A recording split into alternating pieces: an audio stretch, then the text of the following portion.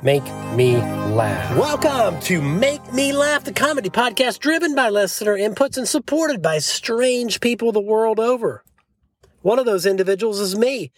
My name is Pete Z, and my title is Senior Director of Content Curation. Look, one idea that some people espouse is that, quote, normal people are better than abnormal people. Not me. Give me the strange, the mercurial, the outlandish. To me, normal is the same as boring. I want risk takers like Jean-Claude Van Damme, Steven Seagal, and Mitt Romney, right?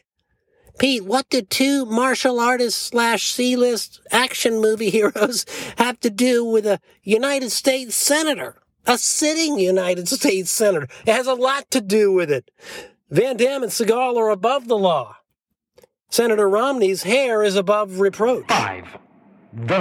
Five this week is from Madcap Master, writing Hyper-Hypocritical Suburbanites. Number one hyper-hypocritical suburbanite. A person in head-to-toe surf apparel. Reason, we are hundreds of miles from the ocean. Spare us the surf wax talk. Oh, and Madcap Master also provides a DBQ score for all five of these. This one gets an 83, the surf person.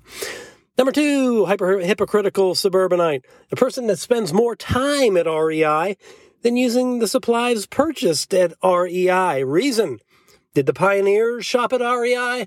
Did Michael Jordan shop at REI? Did Miley Cyrus shop at REI? DBQ, 93. Third, hypocritical suburbanite. A person that has Yeti cooler, Yeti shirt, Yeti hat, Yeti bumper sticker, Yeti dog water bowl, Yeti 5-gallon bucket, and Yeti roof. Reason, it's a nice cooler, but it's not a lifestyle. DBQ, 91. Look, as an aside, I have to agree. Why do people prostitute themselves for these brands? What do you stand for, man? Oh, I stand for a cooler. One point of contention here, I don't believe that Yeti, at this point, builds roofs. I have to look it up. Maybe the writer was going after Tesla, but, I don't know. Tesla's a pet peeve of mine. I can't believe it's not on this list so far. Fourth, hyper-hypocritical suburbanite, a person with an Iron Man tattoo, bumper sticker, shirt, and dog collar. Reason, yes, Iron Man is impressive, but adorning your dog with the gear seems desperate. DBQ 78. Oh yeah, but what if the dog had completed the Iron Man, But Pete, how would the dog do the bike event? That's a technicality.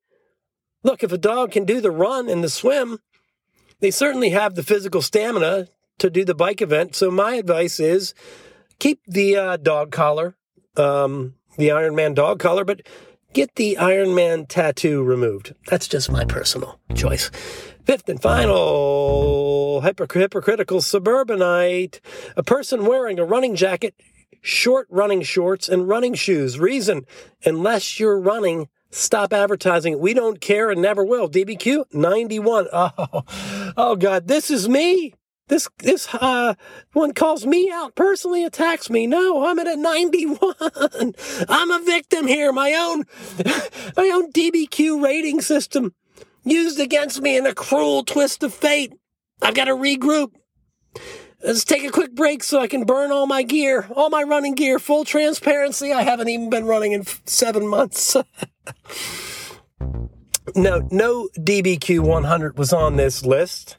These transgressions are, relatively minor in the grand scheme of society. No Tesla, though? No sports team? And the funny thing, all these examples, while slightly exaggerated, can be found right in the suburbs. And you know what? Now that I think about it, what if you had in the suburbs a commercialized suburban tank? A tank. Like bigger than the biggest truck that's out there. Imagine the market for that. People just driving tracked vehicles over to Panera Bread. Imagine if you just had bought an $80,000 Ford Raptor truck.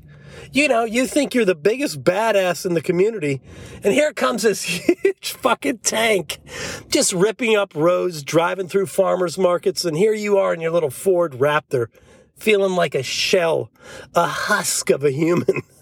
Speaking of husks, though, If there was one thing I would like to shuck this year, it would most certainly be the corn industry. Quick break, more gluten-free content coming your way. Mail. Mail this week. Subject, best band ever. Email reads, Pete, don't think I haven't noticed you dropping Genesis and Phil Collins references into recent MML episodes. I get it.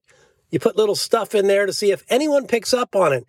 But seriously, why don't you just come out and admit you're a full-on Genesis nerd and fan?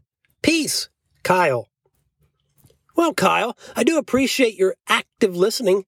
I may have snuck a few references into some of the episodes, but I really have no personal affinity for Genesis or Phil Collins, other than the fact that Phil Collins has done more to combat the scourge of big tech than anyone besides possibly Kevin Mitnick. Go ahead. You can scoff at my references, Kyle, but remember, Phil Collins wasn't the only musician looking out for humanity with a wary eye.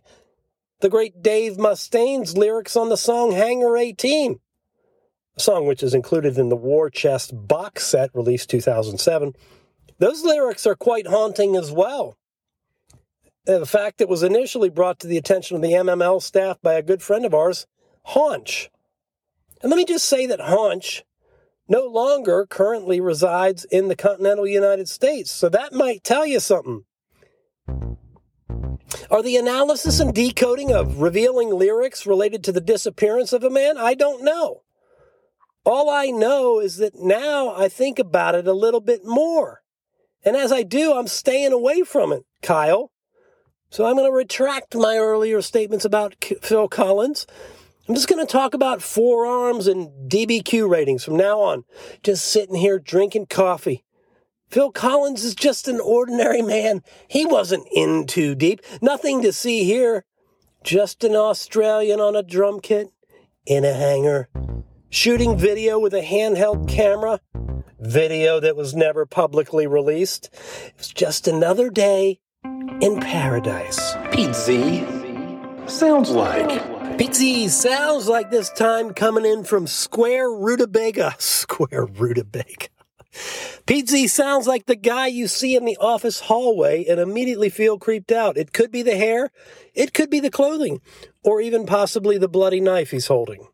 Pete Z sounds like the guy who's just tripped and fell, and now everyone is laughing. Sad scene. I know. I used to do this all the time. With, Chevy Chase used to do it, had the fall on Saturday Night Live. Yeah, I used to do it in the office myself all the time here at the MML studios. Can't do it anymore. Can't do the pratfalls. I'm too fucking old now. Pete Z sounds like a left-handed relief pitcher that just hung a curveball that was hit into the upper deck and is now screaming obscenities into his glove as the manager walks to the mound. Pete Z sounds like an arrogant chef that claims to have invented the thrice-baked potato. Well played, Square Root Abega. Thanks for those who have sent me laudatory remarks regarding MML, and to those who offered visceral MML critiques. Look, if you want vanilla content and clickbait stuff, that stuff is readily available. Bye. But if you happen to be an irascible, irreverent person, MML might be for you. Either way, thanks for spending some time with us here today as we render our service to those out walking dogs, commuting to work, or just hanging around your home of record. Remember, please do keep your forearms at the ready, your DBQ scores maintained, and your chatbots muted. You got content you want to hear on MML? Shoot it to me, petezcomedy@gmail.com. Please share the show, very selectively, of course. We can't have our reputation marred by miscreants.